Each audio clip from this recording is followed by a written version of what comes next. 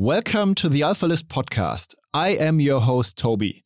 AlphaList is a closed community with over 400 CTOs who share their knowledge and experience in a Slack space and at events.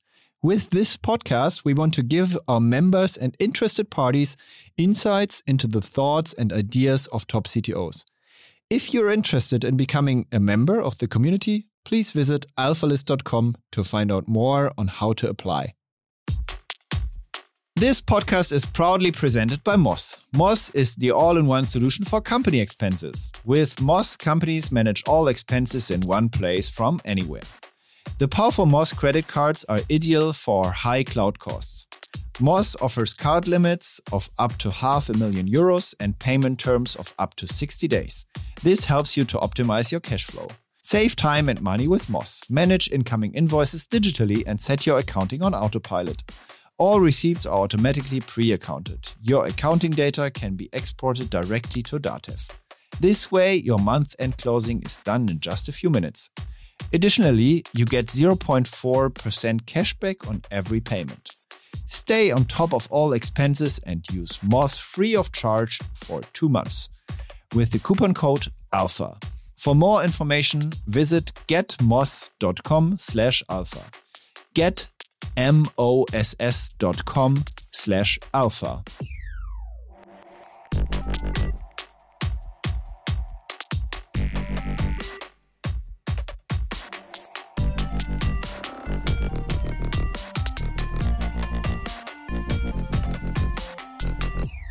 Welcome to the AlphaList podcast. I am your host, Toby, and today I'm talking to Frédéric Rivain. Rivain, was that correctly pronounced? Rivain. Rivain, sorry. My French is absolutely broken. And we're talking about online identity, authentication, and the broader privacy challenges behind running a password manager, as you do. You run a company called Dashlane. I think you received around 200 million in funding, which is great for a European company from my perspective. And you're based in Paris right now. And behind you, I see bags, and you're packing bags. What is the plan behind that? Yeah, no, exactly. So thank you, Tobias. Very happy to be here talking to you and sharing a bit of my Dashlane story. And we actually have offices in Paris, in France, and we were founded in France as a French company. Even though today we have offices in New York, in the US, and in Lisbon, in Portugal, and we are actually an American company as of today, because those we did 4 series of funding, all in the US. So we have US investors, and we are incorporated into Delaware as a traditional US startups are. And actually, I'm moving in 1 week. I'm moving to the US. I'm moving to New York with the whole family, the wife and my 3 daughters. So it's a big adventure and a lot of work to prepare the paperwork, the visa, the packing. And we're actually right now camping to a half empty apartment because most of our stuff has already gone into a container on a boat. That's exciting. Do your daughters already speak English or? No, they don't. So it's going to be a bit of a shock when they start school in January after the holiday break. But it's also a great opportunity for them to learn. So it's going to be like being pushed into the swimming pool and okay, now you need to swim and and you need to learn English and get used to it. So you're really leaving the comfort zone. Yeah, exactly. For the whole family, we are. Okay. Yeah. Fingers crossed that it all works out well. Thank you. Can you maybe tell us a bit more about yourself? I mean, how you got into computing, your nerd path, in a way. How did you get there? Sure. Well, it's actually a pretty late nerd path because we didn't have a computer at home back in the days, and I really started discovering computers during my studies. Actually, that's when we had the first computer. I had the first computer. And I did engineering studies like general engineering, so mechanics and physics, and it was a bit of a broader curriculum. And I decided at the end for my final year of study to specialize into computer science. I went to Cambridge in the UK to do a diploma in computer science, which was a great experience. And that's how I went into computing. So I started my career at IBM. I had a scholarship from IBM for my studies. So I kind of owed them years. I did 4 years over there. And then I've been more like in various companies, usually end user oriented, content oriented. So I've been in video gaming, I've been in e-commerce, I've been in online gambling, and in the past 6 years I've been at Dashlane because actually I was using Dashlane as a tool personally since the beta. And when Dashlane reached out for me to join as their CTO, it was really a kind of an interesting idea to be able to join the company and contribute to a tool I was using every day, and I knew the potential and the adventure that was behind it. Okay, interesting. From online gambling to managing passwords, that's that's quite a step. And why did you choose Dashlane over 1Password? Well, actually, at the time, Dashlane was a French company. I wanted to use a French product to manage my passwords, so that's how I started using Dashlane. So that's just the history of it. There's no real more. And actually, I suppose I didn't even benchmark at the time. I just used Dashlane. I guess that if I had benchmark, maybe I would have gone to 1Password, which has been created way before Dashlane and was probably more mature at the time. And hopefully, we've been able to kind of catch up. And today, if I think about Dashlane and the competitive landscape with 1Password, LastPass, which is like the big ancient company, or people like Keeper. I hope we've been able to catch up, and there is not so much difference between 1Password and ourselves. And I really like what they're doing. We're doing our own ways of doing the same thing, so it's interesting to compare and to benchmark the two. And what differentiates you? I mean, I'm a 1Password user for ages, to be honest. What would you get me with? Yeah, it's more a question. I mean, at least between 1Password and ourselves, it's more a question of taste and colors and so on. So we do the user experience in a bit of a different way. We address the same issues in a bit of a different way in how is the user flow and so on. And then we all have our specifics. So we've been pushing a lot into things like dark web monitoring and automated password changer as a call to action when you've been breached and so on. 1Password, they've been more into B2B and enterprise world for longer than we've had, so that's more their current focus. And even though we're kind of doing the same nowadays as well, but it's and they've been like more strong in the Apple world. They've always had very strong ties with Apple on the Mac OS and iOS platform. We've been more not Android, but more like universal and not so strong in any of those platforms. Didn't they recently, have a bit of a shitstorm because they decided to move to Electron away from native Mac development? Yeah, that's a very complicated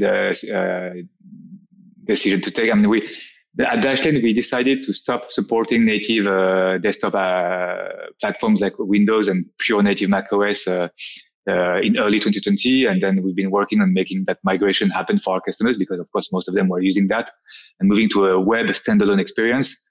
We're actually going to finish that big migration and sunset early January, but that's a big choice for a company. But in today's world, it didn't make sense for us to keep maintaining pure Win32 apps or pure macOS apps when you're a password manager, everything happens in the browser.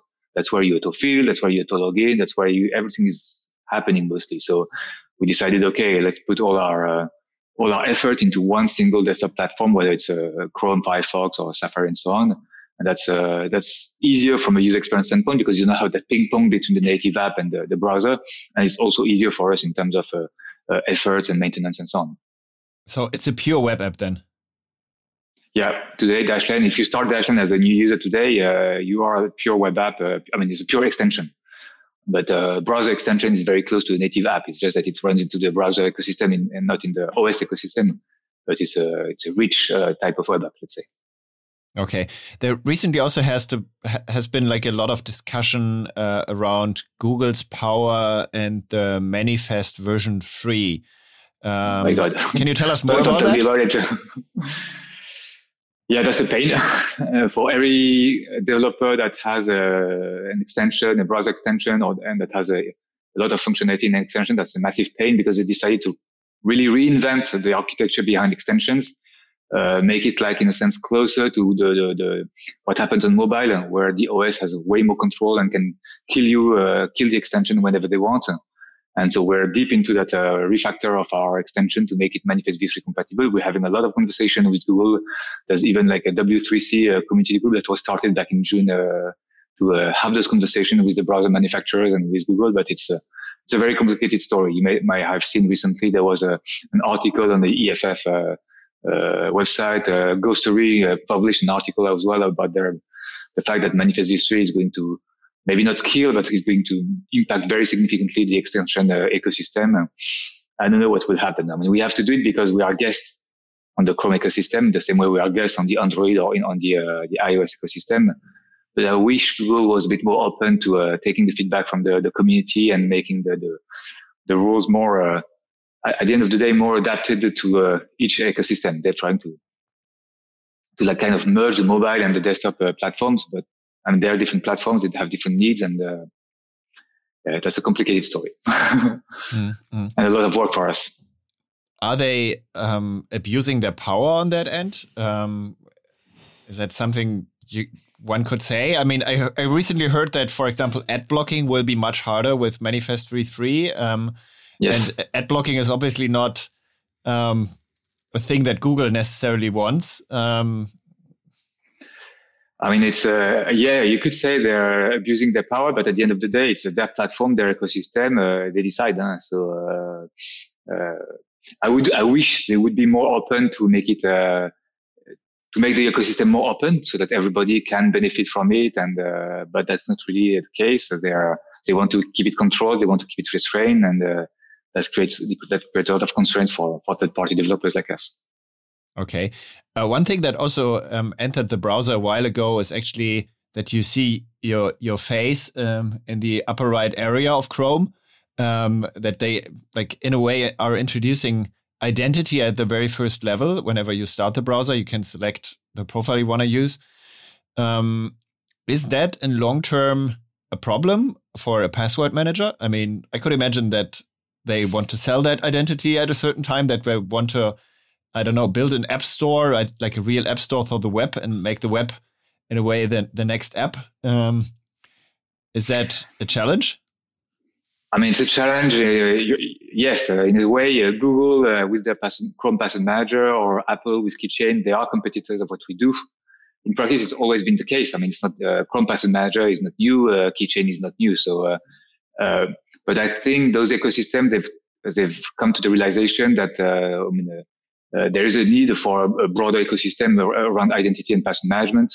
So there's room for everybody in a sense. So I'm not saying, I don't know what the future will be, but today I feel that if you are using Chrome Password Manager, you're tied to the Chrome environment, and you can't really use it on iPhone. I mean, it's more complicated to use it on other platforms. So there is a need for people that want a more universal platform that is not tied to the big tech, and that has some level of digital independence as well. Because one thing that you can be for sure is that when you put your stuff in Chrome, Google has everything. They have the keys, they have everything. And then that's a choice around privacy and security. Do you trust the big tech to do the things right? But they have conflicting business interests as well. They're happy to provide you service for free, but the data that they get from it is also a way for them to monetize. So personally, and of course, I'm the CTO of a password manager, so I'm a bit biased in terms of how I think about privacy and security. But I've stopped using, and I used to have a Gmail account. I've stopped using Gmail as my main email a while ago, and now I'm using Fastmail, which I pay for, and that's an independent email provider. None of my daughters have Gmail account. I've created them a separate Gmail account for their emails and so on. So I'd rather pay and be more on the privacy side of things than trust the big tech. I think that's a very dangerous thing for the future for us to do. Yeah, I mean, some big tech is also positioning towards privacy first, right? Apple is in a way spearheading that, but on the other hand, they are still they have very strong marketing. Mm-hmm. Okay. That's just marketing of the privacy, and they try to do things right, but at the end of the day, yet again, their business is conflicting with the fact that they offer those type of services. So. One question I have on my mind, is there actually a reason to have passwords still? I mean, 10 years from now, do we all need passwords? Or is the future rather like an Okta or something similar, where you just have like an authentication service and you have, I don't know, maybe a small piece of hardware that checks if you're real? or something like that. Is that the future, or is password still, does it have a future? I mean, we've been talking about passwordless for many, many years. And like 25 years ago, Bill Gates was already saying the password is dead. We're 25 years later, the password is still there. My personal opinion on this is that if you think about the password, at the end of the day, it's just a secret. It's a very simple secret. It's the same as Alibaba, and when he was saying Sesame, please open the door, or whatever. It's a very simple text secret, so it's very cheap to implement and it's very cheap to maintain and to use. In the same way, in the sense that if I think about the world of payment, we still have cash. You still have gold as the physical version of this, even though you have on top of it credit cards, online payments, cryptocurrencies nowadays, and so on. So my thinking is that something similar is going to happen with the identity world. You're still going to have that secret as a key, a secret key, and that's going to be a string of text. But on top of it, you add biometrics because it's more convenient. You will add hardware to make it more convenient. You're going to add additional layers on top of it to hide the complexity and the user experience from the password, but I think it's going to remain there.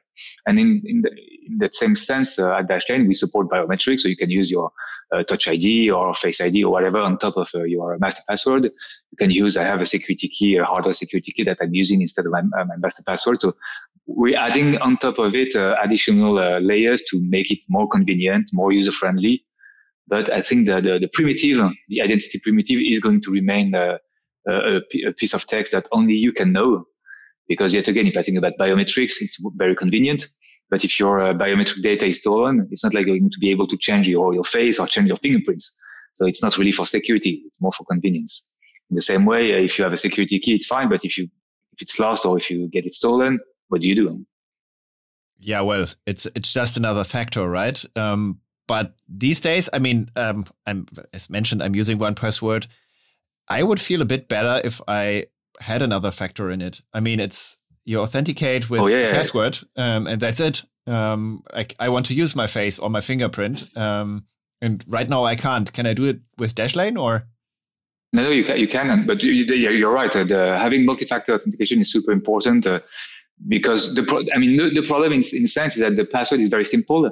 But so it's also very simple to hack and to breach. So and there are so many data breaches out there that your password is not enough for you to be protected today. So having the password as a secret that you know is one step, but you need additional factors to make sure that if one of them gets corrupted or gets stolen, you're not at risk. And that's why more and more websites are supporting different flavors of 2FA. And at Dashlane, we support you with the 2FA. So for instance, if you have your GitHub account stored in Dashlane, if you have your GitHub password, you have your GitHub 2FA stored there as well. You can leverage biometrics on top of it and so on. The main difficulty from a technical standpoint is that there is not really yet again a web standard or web protocol for identity. It was really not part of the foundations of the internet. So things like the FIDO Alliance, they're trying to standardize the protocols around two-factor authentication. The W3C is trying to standardize the protocols around identity. There is things like WebAuthn that was created recently, but it's still a very fragmented world where everybody's doing it's a bit of the wild west. Everybody's doing what they want, and you mentioned also things like Okta. In the consumer world, you have Facebook Connect, you have login with Google, but yet again, we've seen in early October when Facebook went down, the impact on the web because nobody could log in anymore because Facebook Connect was down. So yeah, it's a very fragmented world. I would also rather not trust Facebook to authenticate me. Yeah, exactly. But do you solve that biometric topic then? I mean, you mentioned all the standards like WebAuthn and FIDO2 and so on. Like I can use a biometric factor in your tool, even if it's web-based, to authenticate with GitHub? No, it depends if GitHub supports it. But yes, for instance, GitHub supports WebAuthn today, so you can use all the two-factor protocols that are behind WebAuthn, which is security keys, biometrics, and so on. But that's because of GitHub, the website, decided to support WebAuthn. And the problem today is that because there is no real standard and there is all the long tail of all the websites out there in the world, and it's not like it's part of HTML or JavaScript as a de facto standard. So not all the websites are supporting those protocols today. But if the website doesn't support it, can't you support it?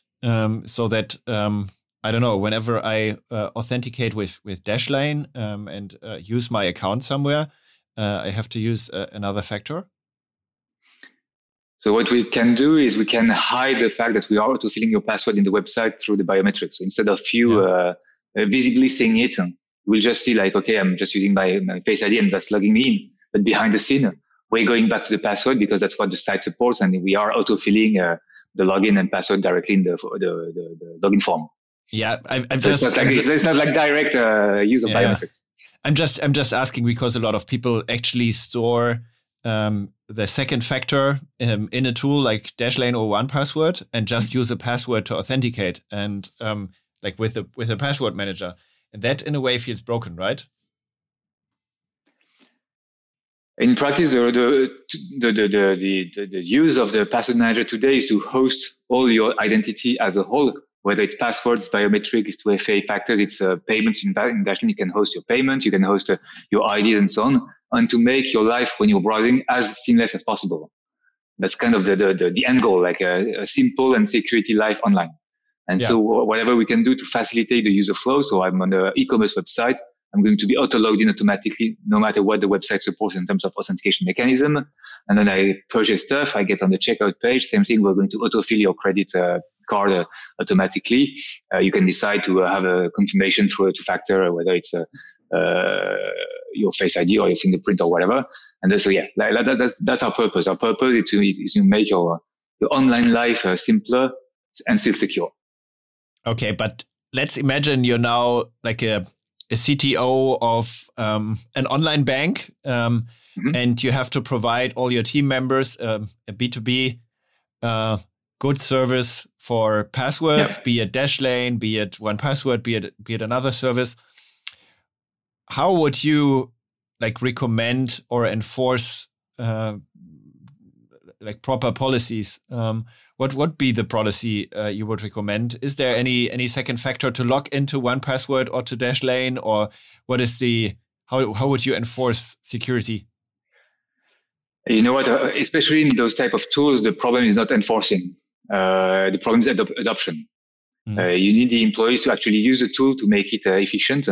And all the password managers and all those security tools that are about securing the employee, securing the human person in the work environment, they're all really about adoption. So it's in a sense more important to make sure that you have the cool user experience, that you make it easy for the employee or for the person in the enterprise to want to use the tool because it's convenient, because they can use it at home and at work and that type of stuff, rather than try to enforce, okay, it needs to be 9-character long passwords and you have to use a 2FA and so on. So of course you need to do also those things, but if you enforce policies and they're not used by the employees, then you don't achieve your goal, which is to secure the organization. So it's really the main challenge for tools like 1Password or ourselves is really adoption by the employee. So how do we make it as easy as possible to deploy for the admins, as easy to use as possible for the employee to onboard, and so on.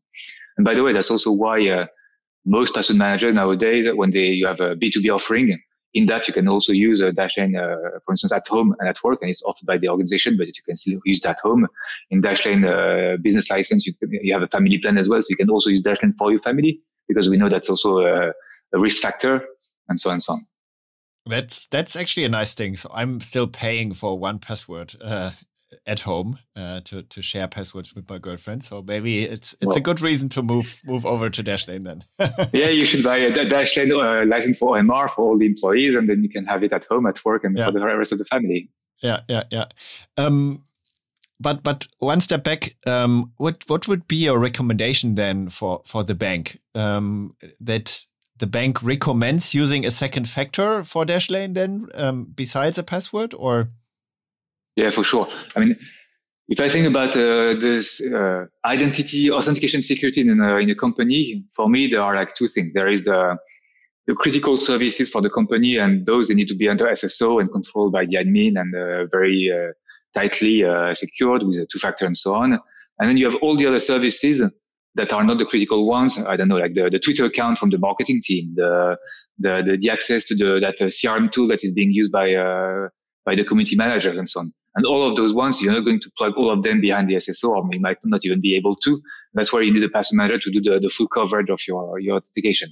And then there's a side part of it, which is you shouldn't underestimate, which is whatever people are doing at home, because they are going to reuse passwords from home to work and so on. And that's where also the password manager needs to encompass the full spectrum of the authentication for the employee. So I see us more as a complementary tool between enterprise SSO and for the employees. Okay, understood. This podcast is proudly presented by Viad. Viad IT Consulting is looking for new employees. What can potential candidates expect? Innovative projects, appreciative colleagues who grew up with the internet just like you and share many nerdy memories. Today, we work in teams of the digital future of regional companies. For more information, visit viadee.de. That's viadee.de/en/career. And I think that one of your key challenges then is keeping your tool secure, right? I mean, keeping all the data secure, running potentially. I don't know how do you do it? Do you work with HackerOne, or how do you keep your tool safe and secure? We do actually work with HackerOne, but at the end of the day, it's about common sense. Security is a lot of common sense and a very simple principle. In our case, it's what we call zero knowledge architecture. So the way we've built Dashlane is based on the fact that nobody can access the data, the user data, except the user themselves. And the way we do it is that everything happens locally on the customer device. Encryption of the data is done locally with the master password that only the customer knows. So we have nothing on our servers that can be really hacked because we don't have the keys and we can't decrypt the data. So of course, the encrypted data comes to our server and so that it can be replicated, synced, and backed up for the customer convenience. But we don't have the keys, so we can never access the data. If we get a subpoena, we couldn't even give the data because we don't have it. So that's a very simple concept. But of course, it has a lot of implication in how we implement it, and the technical implementation of it is pretty complex. But it has ensured that so far we've never been hacked. We've never had public breaches or data leaks or that type of stuff. So cross fingers. But if someone is able to install a keylogger on a Mac, then things would be broken, right? Yeah, I mean, the compromission of the device is game over no matter what. So if you have on your device, if you have a malware, a Trojan, a keylogger, they can read the memory, they can see what you're typing. So at this point, your device is compromised. It's a game over. And we've had a lot of conversation, by the way, on that topic with Microsoft and with Apple about the fact that there should be more OS level protection around device compromission. So like more things like protected memory, obfuscation, automated obfuscation memory, and so on. Because we've been adding like countermeasures against those type of attacks, but there's so much we can do at the end of the day. Like I said, if they can see you typing and when you type your master password, then that's game over. So yeah, it's actually interesting to see that there's like a full world around devices, USB devices that can actually do keylogging for you and pretend to be a keyboard and stuff like that. And that's yet like not really solved, right? Like OS level seems to be like quite easy to hack. Exactly. If I think about the attack vectors against Dashlane, there are like 5 of them. So we mentioned one, which is device compromission. Of course, the main one is application compromission, or if you have bugs or vulnerabilities that are exploited by hackers. And so that's the one we work a lot to and we use HackerOne as a bug bounty for this one. Then there are 3 others. One would be what if a hacker attacks our servers on AWS? We're on AWS. They could get access to the backend for Dashlane. In practice, I don't think this is a really efficient one because yet again, you would get access to millions and millions of small encrypted files, which are the encrypted files for all the transactions that from Dashlane customers. But each of them is encrypted with different key, and you don't have the key. So then I'm not saying you couldn't brute force individually each one of them, but then you would need a massive amount of CPU or GPU and so on. Attack vector number 4 is hacking Dashlane internal IT systems. And actually, the main scenario here would be, okay, I'm in the Dashlane IT system and I'm trying to pass as a developer and put malicious code inside the Dashlane CI, like the supply chain pack. So this one is one that keeps me awake at night. And so we're also working a lot to make sure it doesn't happen. And then the final attack vector is actually the human factor. What if someone would bribe or threaten or corrupt a Dashlane employee? Most probably a Dashlane developer, and that developer would plant malicious code or backdoor into the Dashlane application. So that's one we worked hard also to prevent. And not that we don't trust our employees, but who knows what can happen. Yeah, so the biggest problem is in between the headphones, typically, right? I mean, also in the world of hacking and security, social engineering is kind of the biggest threat to companies out there, right? I mean, exactly.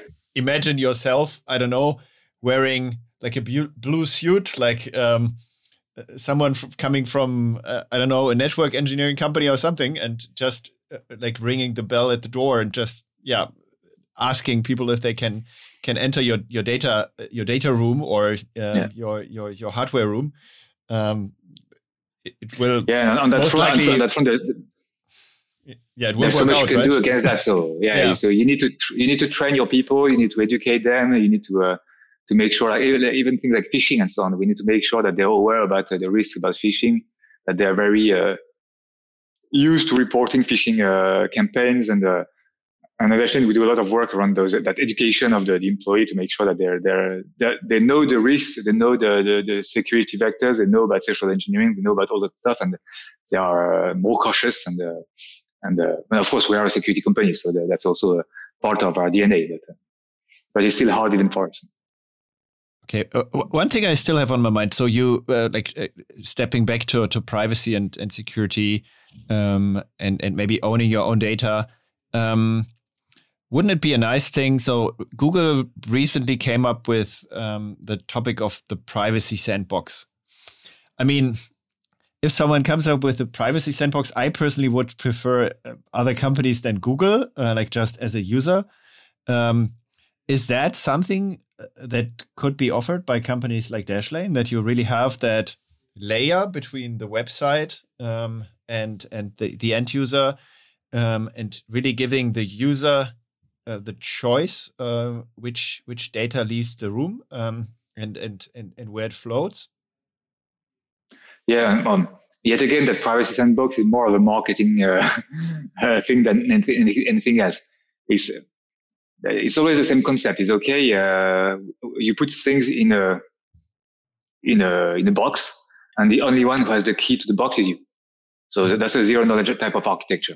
That's what we do. Dashlane is a kind of a privacy sandbox in that sense. You put things in Dashlane, and you're only one who has the keys to that vault. We don't have it. It's not transmitted. It's not stored anywhere.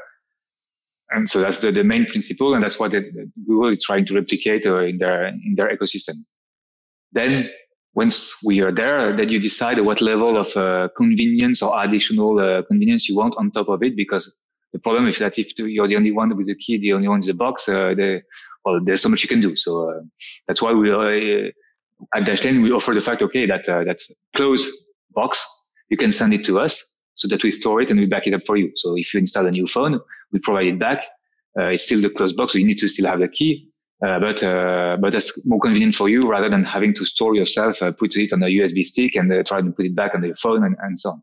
So that's convenience versus security, and that's always the compromise that you need to find. The one big thing to keep in mind is that if you lose the key, well, we have the closed box, but we don't have the key, so you're screwed. So you need to start over and start with a new box if you lose the key. But also, like, I'm from the advertising world, and there are like in edtech, there's been like a lot of discussion around data and cookies and so on.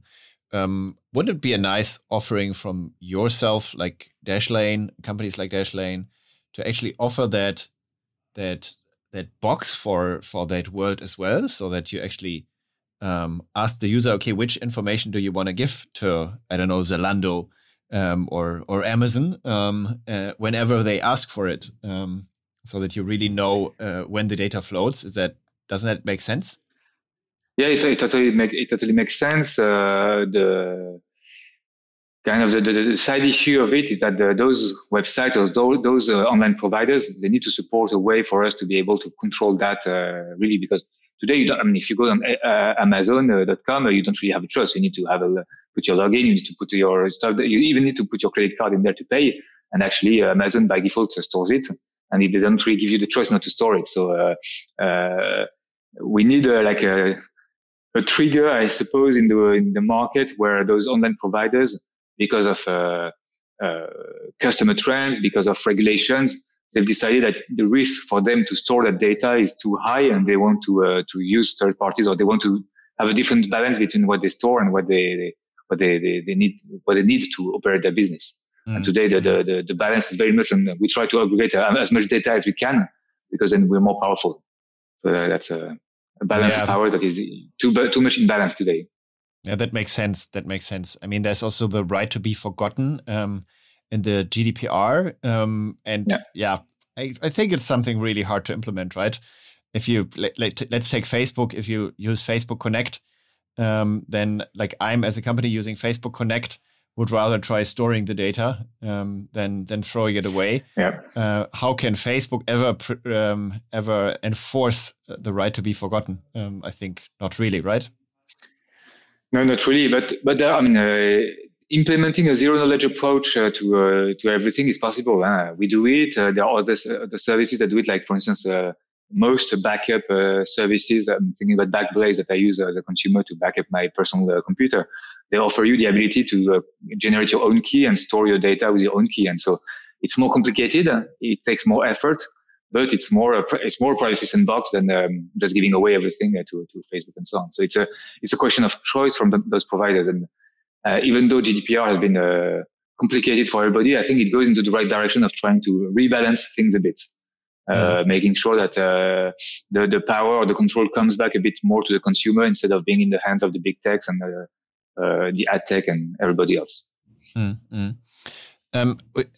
We still want to talk a bit about tech and agile processes. How does your stack look like? I mean, you already mentioned AWS. You obviously have a lot of JavaScript for browser extensions and so on.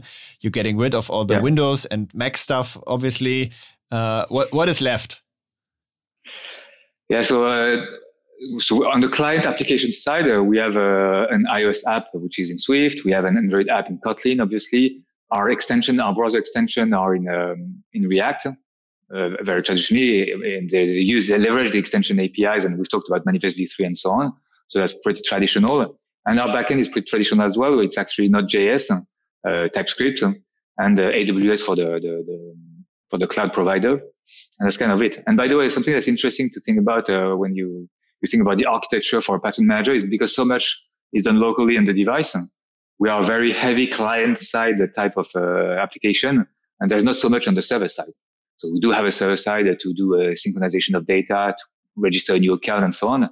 But we have the specifics of if our backend has downtime, it's not the end of the world for us. Our customers can still use Dashlane locally on the device. Things will get buffered, and then things will restart when we start again. So that's an interesting setup. Does that mean you use something like CouchDB for storing the data because it's so good in synchronization? No, we don't actually. We use on the backend side. I mean, first the data is the Vault data is pure file system. It's an S3, and that's our own format, and it's stored on S3 encrypted.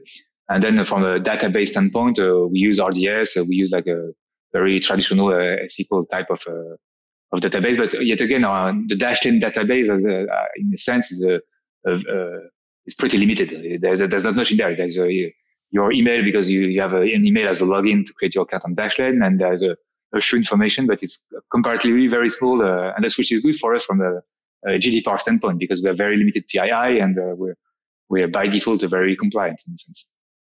Oh, okay. And how do your teams look like? I think you had to restructure a bit every once in a while because you were getting rid of a certain client or a certain technology. How many people do you have working on tech, and how do you organize them? Today, the engineering team at Dashlane is about 120 people. And so we have three main sub-department division in a sense. We have software engineering. We have what we call engineering operations, which is release management, QA and test automation, and project management. And then we have IT and security, everything related to security and internal IT. So that's kind of the makeup of the team. We're pretty distributed nowadays. We have people, of course, in France, in Portugal, and in the US. We're trying not to go too west yet because then of the time zone difference becomes too big. But still, we have people in Colorado down to La Réunion, which is actually a small island, which is part of France, but it's in the Indian Ocean. So like the spread of the people that we have. And then from a more of a product engineering, like product team, we have in time iterated a lot on our organization, how to work best in product engineering to deliver for our customers and for our business. The current iteration is that we have three typologies of team. We have what we call the platform squads, which is like that then means is a platform type of teams that are in charge of supporting the ecosystem. So we have an Android platform. They make sure that whenever there's a new Android version that comes out, Dashlane is compatible. They manage the tooling and the release infrastructure for all the other Android developers. So we have platform squads as a type of team number one. We have what we call the core teams. They're called the core team because they run the core features of Dashlane. So we split the feature set of Dashlane, and those are our main feature teams. And then finally, we have a few what we call mission teams, and those are teams that are more temporary, that we're going to spawn for a specific goal or a specific project. And for instance, at the moment, we have spawned a mission team around MV3 compatibility. So we have a special effort around being MV3 compatible for our extension. And once that's done, well, we'll dissolve the team, and people in the team will go back to do something else. Okay. And is the team, or like especially that manifest free team, for example, is that only specialists and only technical people, or is there, I don't know, a product manager in the team as well, or like how is that arranged? Yeah, for mission teams, we staff the mission team with whatever they need in terms of skills. So in the context of that specific MV3 mission team, it's really web oriented. So we have web engineers we only have web engineers, but we do have a product manager attached to the team because there is going to be a adaptation in the UX due to Manifest v3. So we need to think about, what do we change in terms of user flow? And we, at some point, will probably need a bit of design help as well in the team. And we have someone from the project management team also helping the team and supporting the team, coaching them from an agile practices standpoint. So yeah, we staff as needed. And then that means we have a pretty continuous staffing mechanism where, depending on the needs of that mission team or that core team or that platform squad, we are going to evolve whenever there's a newcomer, someone leaving, someone who wants to change teams. That's a big part of the manager role to adapt the staffing kind of in real time, depending on the needs of the business. And the business is also part of that team, or is the business separate, the business org? No, we do have a representative of the business for each team. So we have a product marketing representative, we have a sales representative, and so those people are not full time in the team because they have other stuff to do. But we have a contact points, and they take part into like the definition of the roadmap, and they provide feedback on the initiatives and the tests and the projects that we do, and so on. And we have the same, by the way. We also have a customer support representative for each team, and an data analytics representative to help the team around all the data needs and so on. Okay, interesting. And like on high level goals, how do you set high level goals? Like when do you say, okay, let's form a team around that? How does that happen? And also company goals. Do you have something like that? Yeah, it's pretty classic. So we have a North Star strategy, which is kind of a 3-year strategy that we define as the main vision for what we're going to do like in the next 3 years. And then we have we take this and we split it in yearly chunks. So for instance, right now we are finalizing the definition of the 2022 company strategy. And around that company strategy, there is of course a budget, a 2022 budget that needs to be approved by our board. There is an engineering strategy, what is going to be the main initiatives on the technical side to support the strategy. And there's a product roadmap attached to it. And there are also company OKRs for the year. And then that packages the company strategy for 2022, and then cascades into all the teams and in all the departments at Dashlane. So core teams will have their own. For instance, we have a core team around autofill. That core team, they have their own roadmap that serves the company OKRs and that serves the company strategy with their own sets of metrics and so on.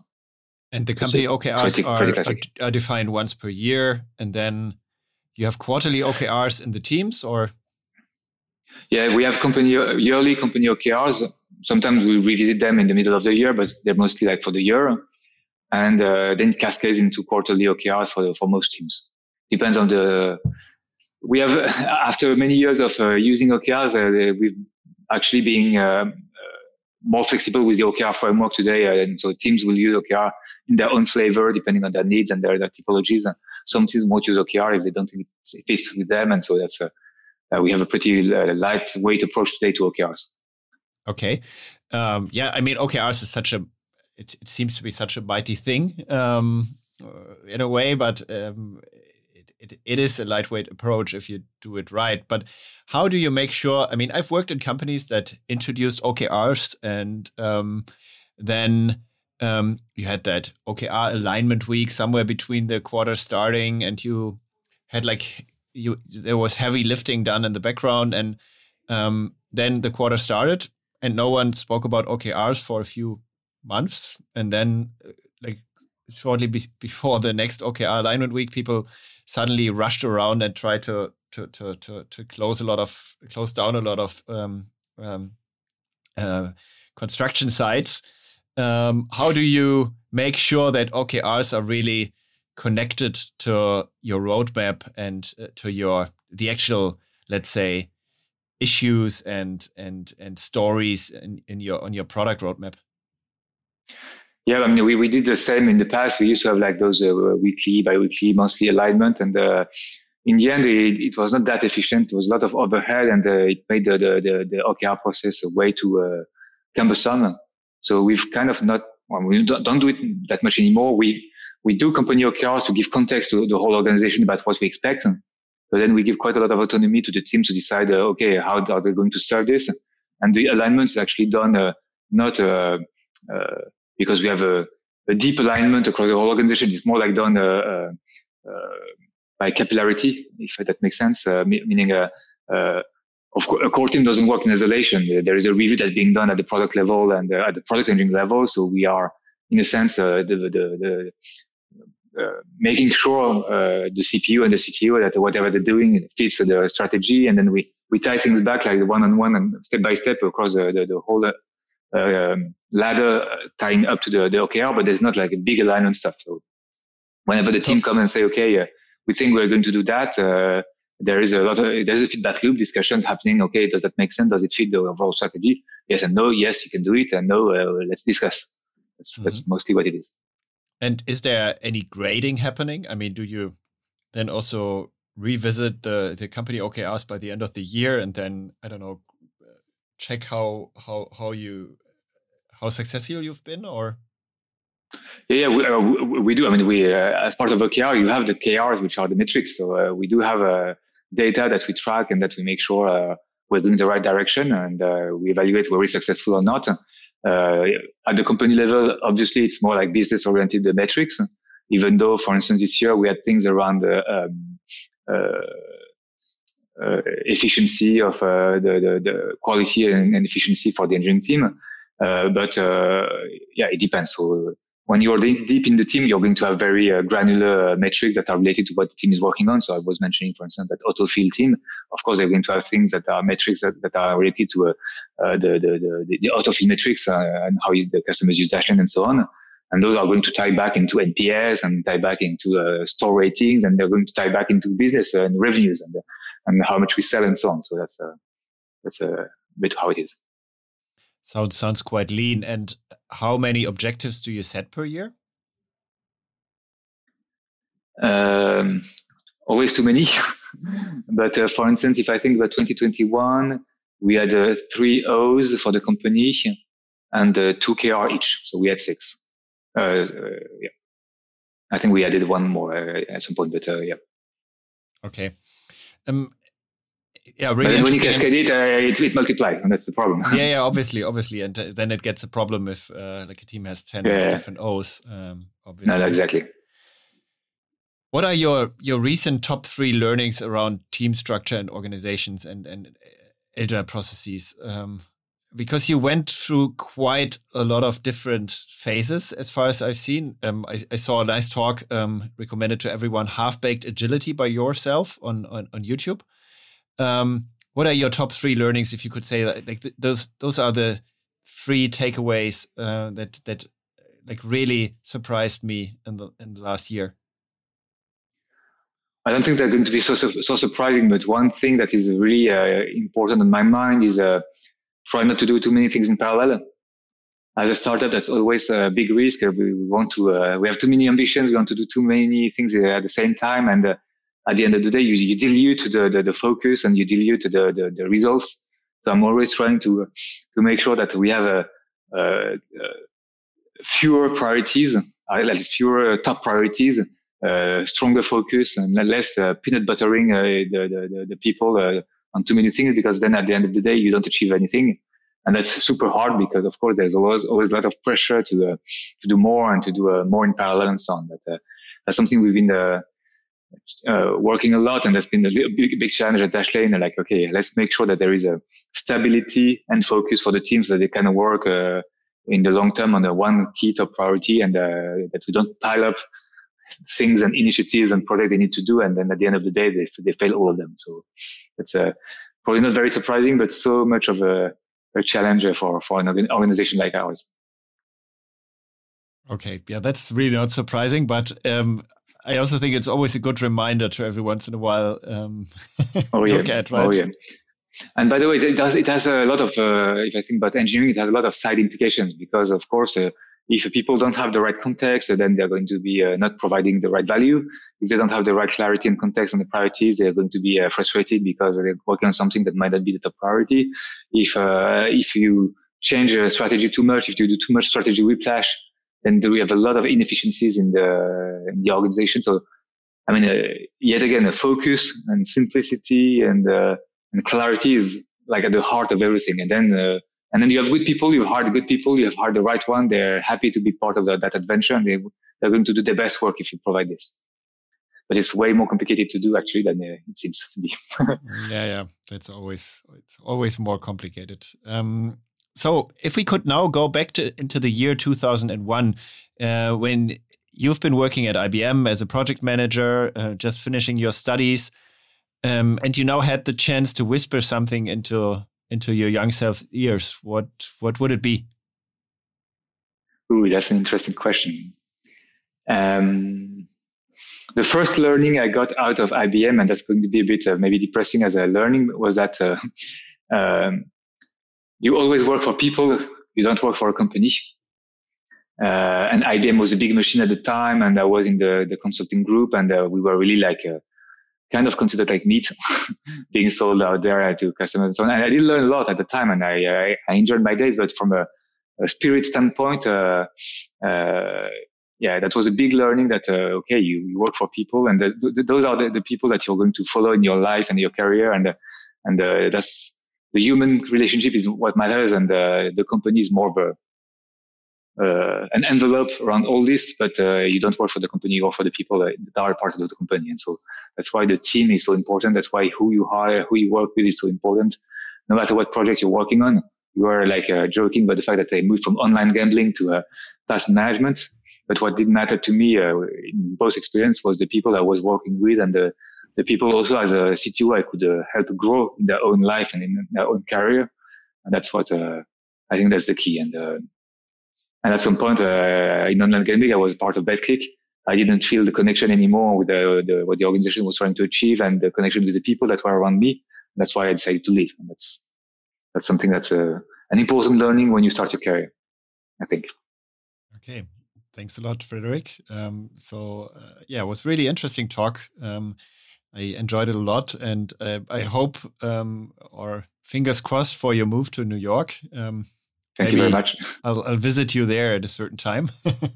Be my guest. Great, and let's see how you come to or when you're going to be a unicorn or way above unicorn. I guess you already are. How your journey progresses. Thanks a lot. Yes, Dashlane is a very interesting journey. And I encourage all the people who are listening to use a password manager if they're not, because that's really critical in today's world for your digital hygiene, in a sense. Thanks a lot, Frédéric. Thank you. Bye-bye. Bye-bye.